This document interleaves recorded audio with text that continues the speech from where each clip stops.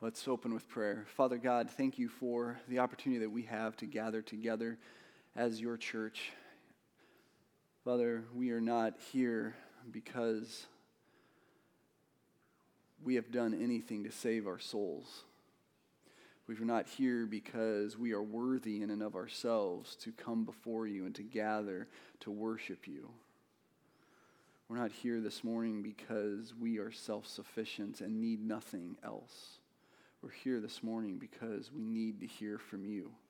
We're here this morning because we want to lift you high and to magnify you. So, Father, I pray that as we have been singing, as we have been worshiping, as we continue to do that, that we would make much of you, that you would feed us from your word and help us to love you and to magnify you. I pray this in Jesus' name, amen. We're continuing our study in Exodus. Just because Pastor Chad is not here this morning, we're still going to stay in that. And the theme that Pastor Chad has been helping us to see from the book of Exodus is Jehovah unveiled. Jehovah unveiled. He revealed himself in one way in the book of Genesis, and now in Exodus, he makes himself more known to his people. And in Exodus, he is making himself known in ways in which he has yet to do. And it's very magnificent and marvelous ways in which he is doing so. And we'll see those more, especially as we get into the plagues that come on Egypt. But our theme verses for our study in Exodus are Exodus 6 through 7. So let's say these verses together as we get started this morning. Exodus 6 through 7. I will redeem you with an outstretched arm and with great acts of judgment. I will take you to be my people. I will be your God, and you shall know that I am the Lord your God, who has brought you out from under the burdens of the Egyptians. If you look closely at these verses, you will see in there that God is acting on behalf of his people. God is the one who is doing the rescuing. Israel didn't do anything to rescue themselves from Egypt or deserve the rescue from Egypt. But God takes an active role in redeeming his people from slavery. And God is the focus of the Exodus, and God is the focus of the book of Exodus as well. So today our text in Exodus is Exodus 3, verses 1 through 6. Exodus 3, verses 1 through 6. So hopefully you have a copy of God's Word, whether paper or electronic, and you're ready to follow along as we read Exodus 3, verses 1 through 6. Meanwhile, Moses was shepherding the flock of his father-in-law, Jethro, the priest of Midian. He led the flock to the far side of the wilderness and came to Horeb, the mountain of God. Then the angel of the Lord appeared to him in a flame of fire within a bush. As Moses looked, he saw that the bush was on fire, but was not consumed. So Moses thought, I must go over and look at this remarkable sight. Why isn't this bush burning up? When the Lord saw that he had gone over to look, God called out to him from the bush, Moses, Moses. Here I am, he answered. Do not come closer, he said. Remove the sandals from your feet, for the place where you are standing is holy ground. Then he continued, I am the God of your father, the God of Abraham, the God of Isaac, and the God of Jacob. Moses hid his face because he was afraid to look at God.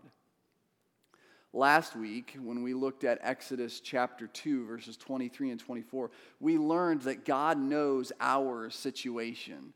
Pastor Chad focused in especially on verse 25, where God saw the Israelites and God knew. There's great hope in the fact that God sees and knows us in the situations in which we are in. The Israelites in these verses cried out to God for help. They were burdened. They were overwhelmed by the slavery in Egypt, and God heard and saw. He remembered his covenant with Abraham, Isaac, and Jacob. He saw and he knew. But what we didn't see in those verses is what God would do because of these things. We didn't see what God would do because of what he heard, what he remembered, what he saw, and what he knew. And that's what we see beginning in chapter 3 as we see the beginning of God's plan, God's action on behalf of his people. And in chapter 3, verses 1 through 6, we will see that God has come. And there is a wonderful hope and excitement and joy in the reality and the truth that God has come. That's our big idea this morning, that God has come. For Israel then in Egypt and for us today, there is good news in that God has come. Maybe you remember as a child hearing from mom and dad that grandpa and grandma are coming. How many of you ever remember being told that grandpa and grandma are coming? Okay? And now maybe you didn't call them grandpa or grandma. You had another affectionate name for your grandparents. But when I was told that, and my siblings were told that grandpa and grandma were coming, that was exciting. That was something that we had to go to the window and watch for when would my grandpa and grandma's car drive in our driveway. Now maybe if you're a child here today, you still have that excitement. Maybe if you're an adult today, you might not remember quite as significant that excitement, but we all had that excitement when our grandparents came or when someone important came. That was good news. And for Israel in Egypt, burdened by the slave masters that they had, the good news that God has come was amazingly joy-giving. So God has come. First, in verses 1 through 3, God appears to Moses. As chapter 3 begins, we find Moses in the wilderness employed as a shepherd for his father-in-law, Jethro. Not where Moses probably envisioned himself. You know, when you graduate high school or you get towards the end of high school, you're asked, what are you going to do in the future? Where are you going to go to college? What job are you going to pursue? I doubt Moses looked at someone and said, I'm going to be a shepherd in the wilderness for my father-in-law. He grew up in Pharaoh's court. He grew up in Pharaoh's house. He had everything before him. And here he stands in the wilderness taking care of somebody else's sheep. Verse 1 begins, meanwhile, Moses was shepherding the flock of his father-in-law, Jethro, the priest of Midian. This is how Moses' life has been going for about 40 years now. He left Egypt at around 40 years old, and at the time of Exodus 3, he's around 80 years old. So 40 years he has been a shepherd. And he is living with his father-in-law, and this is his life. This is Moses' life. This is what he has known. This is what he has been accustomed to. And it's interesting, as I said, that Moses would willingly choose to serve as a shepherd, to be occupied as a shepherd. If you didn't know, Egyptians saw shepherding as the absolute lowest and demeaning occupation that a person could have. Taking care of animals was not something that was prized, not something that was looked to as success in life. Yet, here we find Moses, who lived in Pharaoh's house, who was the son of Pharaoh's daughter by adoption, shepherding his father-in-law's flock. While in Egypt, he had everything. He had wealth. He had power. He had prestige. Now in the wilderness, he had very little and cared for someone else's livestock. Life for Moses was drastically different than when he was in Egypt 40 years earlier. He had everything, and now literally he probably has nothing. It isn't even his own sheep that he cares for. And yet, this is Moses' situation at the beginning of Exodus 3. The narrative in verse 1 continues saying, he led the flock to the far side of the wilderness. We're not told why Moses led the flock to the far side of the wilderness. We're not told why he came to this particular spot of Horeb. We're not given why he led the sheep here. And really it's probably not important, but it's guessed that he led them here in search of grass. Why do shepherds lead sheep or livestock anywhere?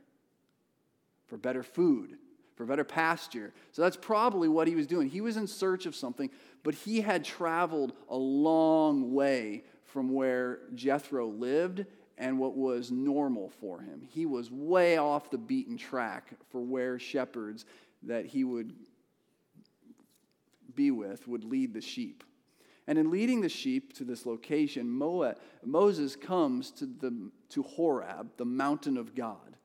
Now, you, like me, probably are not familiar with Horeb. If I say Defiance, everybody's like, oh yeah, I know where Defiance is. I've been there, drove by there, maybe even stopped there, maybe even some of you live there. Okay? Maybe. But when it comes to Horeb, we don't really know the area that this is. And is Horeb the same as the mountain of God?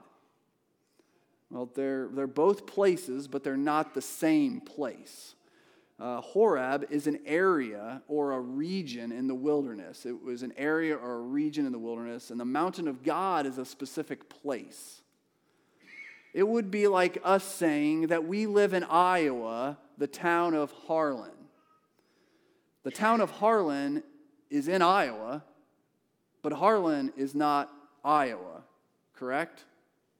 Okay? So saying that Moses led them to Horeb, the mountain of God, is saying he led them to Iowa, the town of Harlan. So it's not the same place, but it's in the same area. Moses came to Horeb, the mountain of God. Now, why is it called the mountain of God? Well, it was the mountain of God because God met with Moses here twice.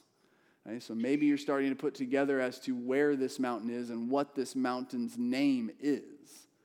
We aren't told what the name of the mountain is here in this passage, but we do learn about it. So Moses meets with God here twice on this mountain, once in our current passage and later during their wilderness travels.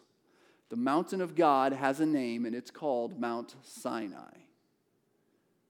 Just think about that for a minute. Moses just happens to lead his sheep, happens to lead these sheep to the mountain of God, the place in which God will come and meet with him and talk with him. Not just once, but twice. Now, some might say, well, that just is chance. Or that's just a coincidence. But it's not a coincidence. It's in God's plan that Moses would come here to the mountain of God. And it was known as the mountain of God to the people of Israel. And Moses is writing the book of Exodus to remind the people of Israel what God did and who God is. And this is the mountain of God where God met with Moses and his people Israel. Now, verse 2 begins, "Then the angel of the Lord appeared to him in a flame of fire within a bush. As Moses looked, he saw that the bush was on fire but was not consumed." When Moses arrives at Horeb, at the mountain of God, then the angel of the Lord appears to him in a flame of fire within a bush. God appears to Moses on this mountain. And I believe that the angel of the Lord here is speaking of God. And I have two reasons for thinking this is who this is. Okay, so for reason number one, I think this is God, because staying within context and reading verse 4, it is God who calls out to Moses. God appears to Moses in what Moses describes as the angel of the Lord. But it is God who speaks. Second, I believe this to be God because also in context, God says that he is holy. Looking at verses 5 and 6. God says that he is holy. Nowhere in Scripture do we see angels ascribing to themselves holiness like God is holy. Often we see when someone bows down to worship an angel, the angel saying, "Stop that, don't do that. I'm the messenger." Here, God requests that he take off his sandals because it's holy ground. So I believe that the angel of the Lord is God. God appears to Moses in a flame of fire within a bush. God uses the form of an angel to appear before Moses. Now, Moses, he comes to Horeb. He brings the flock there to the mountain of God, and he sees a bush that is on fire, but yet is not burned up. To a person who's familiar with the wilderness and the desert, to see something on fire was probably not uncommon. Okay? He's probably familiar with fire and seeing things on fire. But what stuck out to Moses is that this bush was not consumed. That's odd. Okay?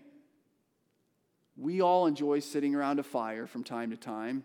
How many of you have sat around a fire and watched a log that burns but doesn't actually burn? And I don't mean a log that's wet, because we've all seen that where it kind of just smokes and doesn't actually burn. But this is a flame of fire on a bush that isn't burned up. It's not consumed. He knew about it. And Moses is like, this is something I should pay attention to. There is a bush here that is not consumed. So Moses goes over to the burning yet not burned up bush and stares at it. He probably thinks, how is this possible? How is it possible that a bush can be on fire and not be burned up? How is it possible that I don't smell the burning bush? That's probably what he was thinking about. And these are good questions, right? Normal people would wonder, why is something on fire and yet not on fire? Moses was viewing a remarkable, great sight. A bush burning but is not burned up is a marvelous thing to behold. And it can only be a work of God, which is what Moses says. And Moses is right to take a closer look and to wonder. God appears to Moses in a place where no one else is around, and he does so in a great way.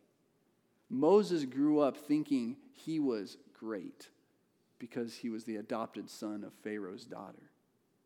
We saw evidence of his perceived greatness in chapter 2 when he thinks he has the authority in and of himself to defend the people of God. But God appears to him in a way that only Moses sees and knows and can be amazed. God appears to Moses in this bush. God has come to Moses, the one who later on in chapter 3 is commissioned, is given the mission to lead the people of Israel out of Egypt, out of slavery. He appears to him, and he has come.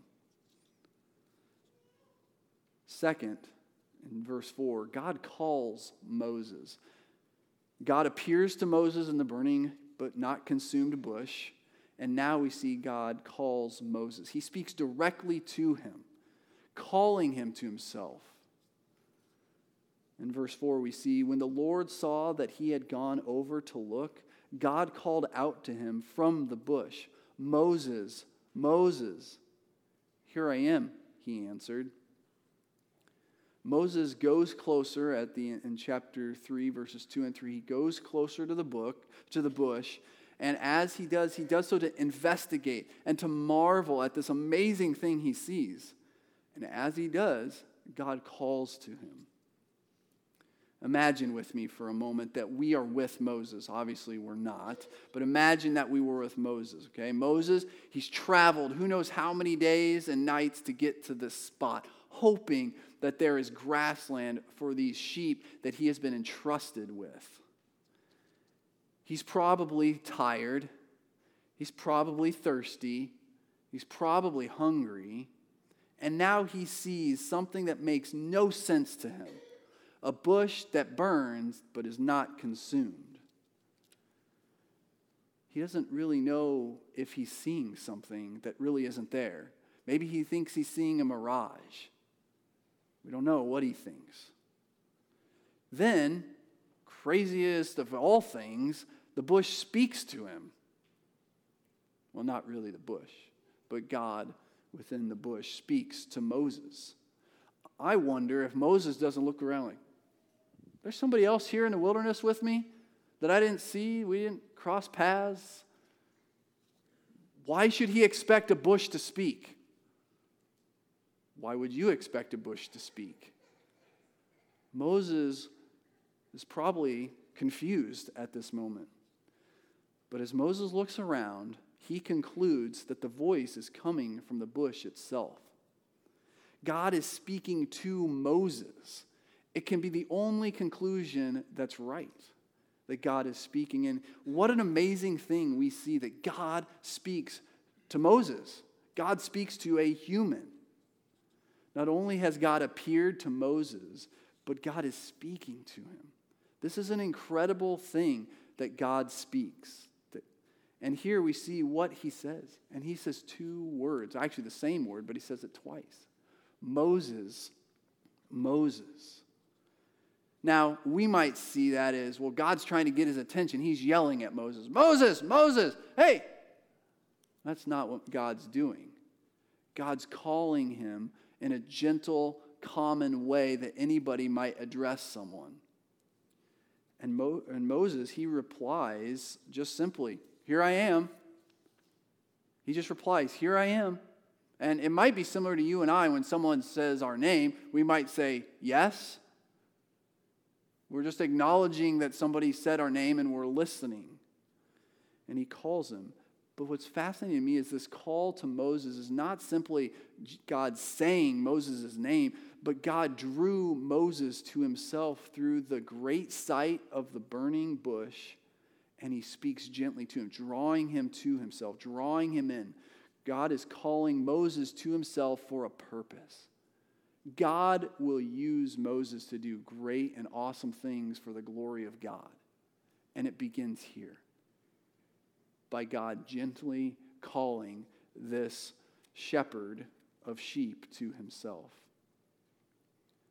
Moses may not have considered himself worthy of God's calling. He might be like, why in the world is God asking me to come to him? I didn't do anything. I killed a guy back there. That's why I'm here. Moses may not have considered himself worthy. He may have thought he was relegated to a wilderness shepherd for life. But God calls Moses to himself, gently and lovingly calls him to himself. And it's an amazing thing that what God is doing for Moses and for his people. God calls him, and as we'll see later on in Exodus 3, that God gives him a mission. God gives him a mission, something that he wants him to do. God has come calling Moses to himself. Third, God reveals himself to Moses in verses 5 and 6. God appears to and calls Moses. Now he reveals who he is to Moses. And this is vital, not only to our passage today, but in Moses listening and obeying what he hears from God. Verse 5 and 6 say, "Do not come closer," he said. "Remove the sandals from your feet, for the place where you are standing is holy ground." Then he continued, "I am the God of your father, the God of Abraham, the God of Isaac, and the God of Jacob." Moses hid his face because he was afraid to look at God. Moses was drawn to look at this amazing sight, this burning but not burned bush, and he wonders and he marvels at it. And as he does, he hears God speak to him, God call out to him. And he approaches this bush. He keeps getting closer and closer to this bush. But God stops him. God stops him for a very important reason. Moses needs to know something about who God is. And the reality and the truth that Moses needs to know is that Moses cannot approach God in any way he might choose. God is not approachable in just any common way. God tells Moses in verse 5, "Do not come closer." Moses probably stops, and he's thinking, okay, you just called me to come. You called out to me, and I've come. But now you're telling me to stop? Moses needs to stop his advance on the burning bush, and God reveals himself to Moses in the next statement that he says. He says, verse 5, "Do not come closer," he said. "Remove the sandals from your feet, for the place where you are standing is holy ground. God reveals himself as the God who is holy. One might wonder, why is the ground holy? Why does God say in verse 5 that for the place where you are standing is holy ground? Why does he say that? Why does he tell him that? Well, I think it might be, maybe this mountain is a holy mountain. Maybe this mountain was used for worship from other gods and other peoples.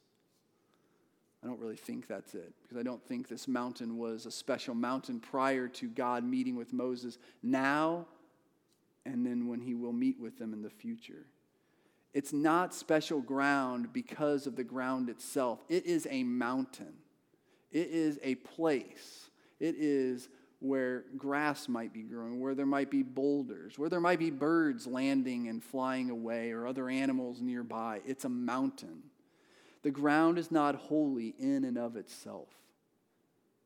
What made the ground holy was the one who was there. God is holy. God alone is the Holy One.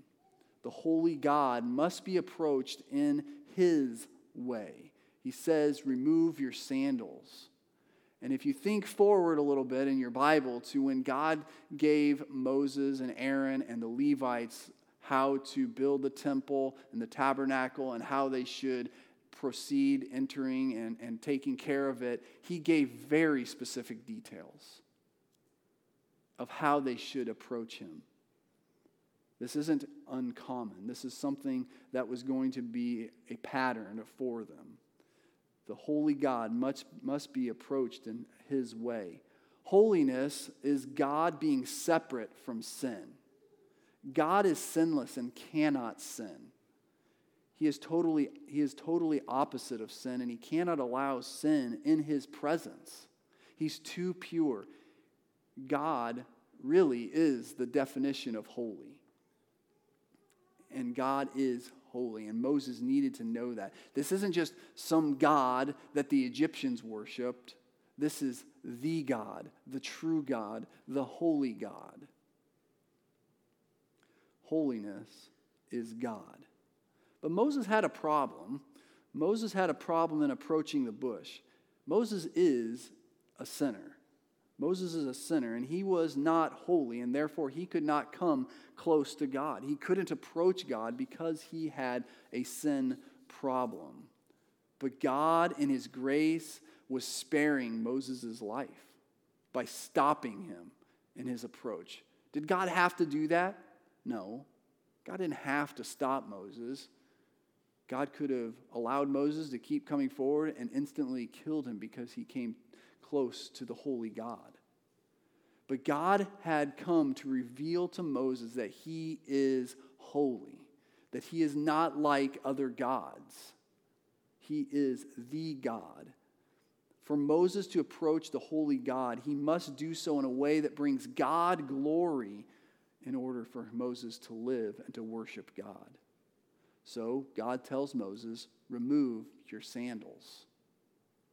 Israel in the future was not able to approach God in any way when they came to the tabernacle or the temple. They had specific actions for everything they did, from putting up the tabernacle to taking it down. They had specific instructions for who could enter the presence of God and who could not, and how to do that. God continues to reveal who he is to Moses in verse 6. He reveals to him that he is holy. And in verse 6, we see that God reveals himself to Moses in showing his eternality.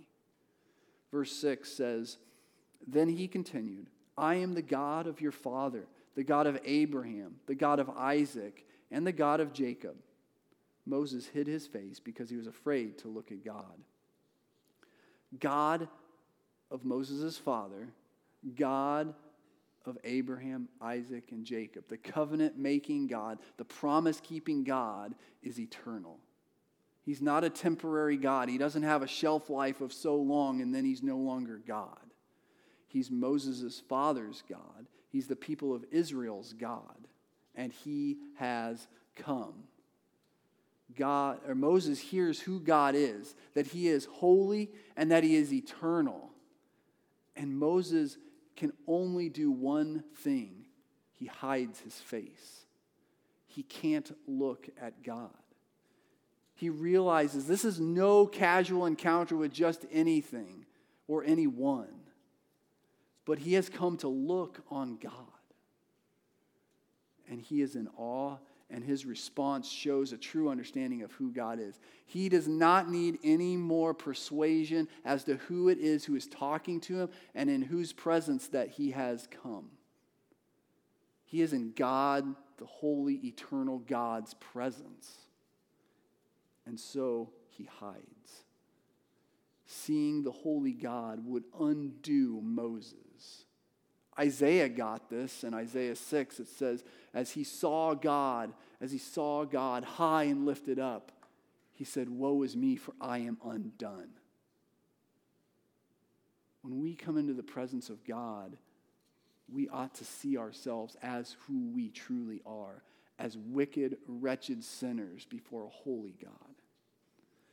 Moses responds to who God is with great fear. Not fear as necessarily being afraid, but fear as being in awe.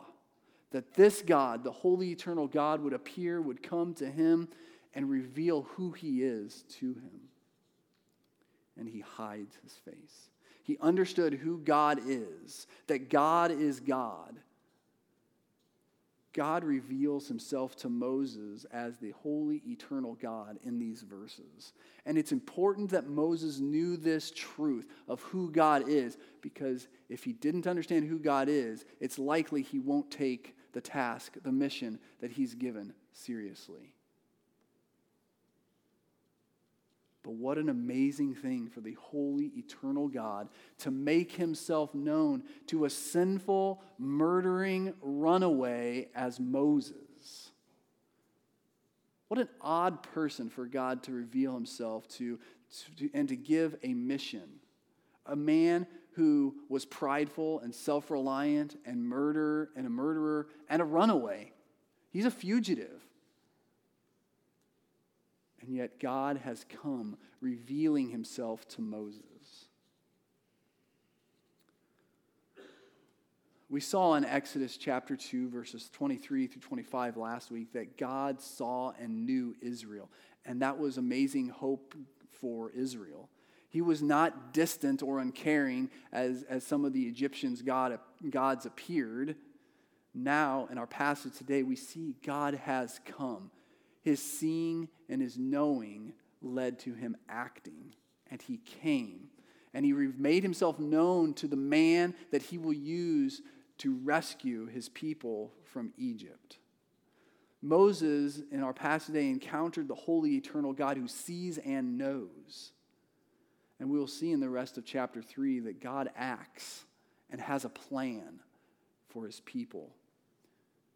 We must ask ourselves, what does the truth that God has come mean for us today? What does that truth mean for us today? Is it significant? Is it only significant for Israel and their bondage and their slavery in Egypt? We may not be in that situation where we are slaves, but we may find ourselves in situations that appear difficult and hopeless this morning. As you sit here this morning, you may be going through a difficulty or suffering, and you may feel hopeless or helpless in that situation. You need to know and believe that God has come. God has come. You need to know and believe that. God, the holy, eternal God, is not a temporary God. He's not just any God, but he is holy and he's eternal, and he has come. In the difficult, suffering circumstances of our lives, we may wonder if God hears us when we cry out to him. We may wonder if God even knows or cares.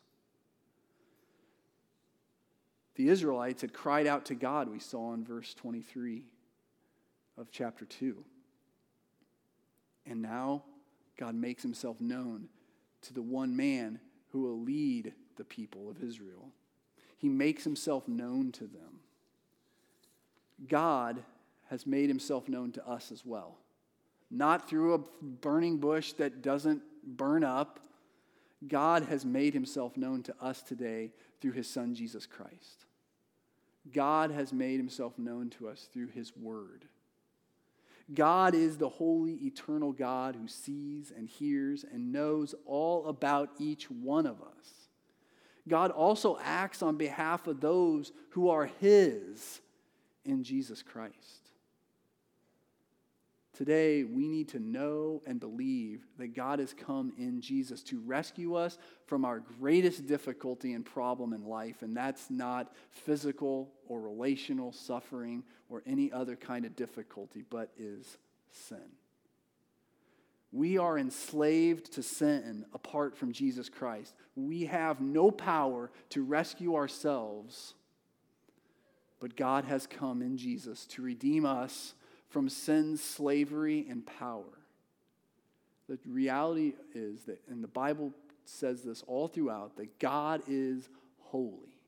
And that mankind, each one of us, are sinners by birth and by choice. And we are enslaved to sin. And the good news that God has come is that Jesus has come and died in the sinner's place and rose again, so that we might have life and joy and enjoy God forever. And the wonderful good news is that we can, by God's grace and through his Spirit, respond with repentance of sins and faith in Jesus alone for salvation. And we can know this God, that God has come. Now, knowing God has come doesn't remove all of our pain and suffering and challenges in life, but in the pain and suffering of our challenges in life, we have hope and we have joy. And that is good news. You need to know that God has come to rescue us from our greatest difficulty. If you're a believer here this morning and you've already trusted Jesus as your Savior, you need to rejoice and believe the good news that God has come. In your difficulty, in your suffering, and in your pain, God hears and knows your cries. God knows, and he has acted. In 2 Corinthians chapter 4, we read that God is working in us an absolutely incomparable, eternal weight of glory. So we do not focus on what is seen, but on what is unseen. Because what is seen is temporary. Right now, the pain that we're going through is temporary. But what is unseen is eternal and lasting and can never be taken away. We need to rejoice and believe the good news that God has come. God has come, and in Jesus, he is with us. So we look to him in faith, and we rejoice in him. God has come. Let's rejoice in God's coming today. Father God, thank you for your word. Thank you that you are God. Thank you that you are holy, that you are eternal. Thank you that you are the one who rescues your people for your glory and for our goods, that we can know you and love you and enjoy you forever. Father, I pray that you would help us to rejoice in you today. I pray this in Jesus' name, amen.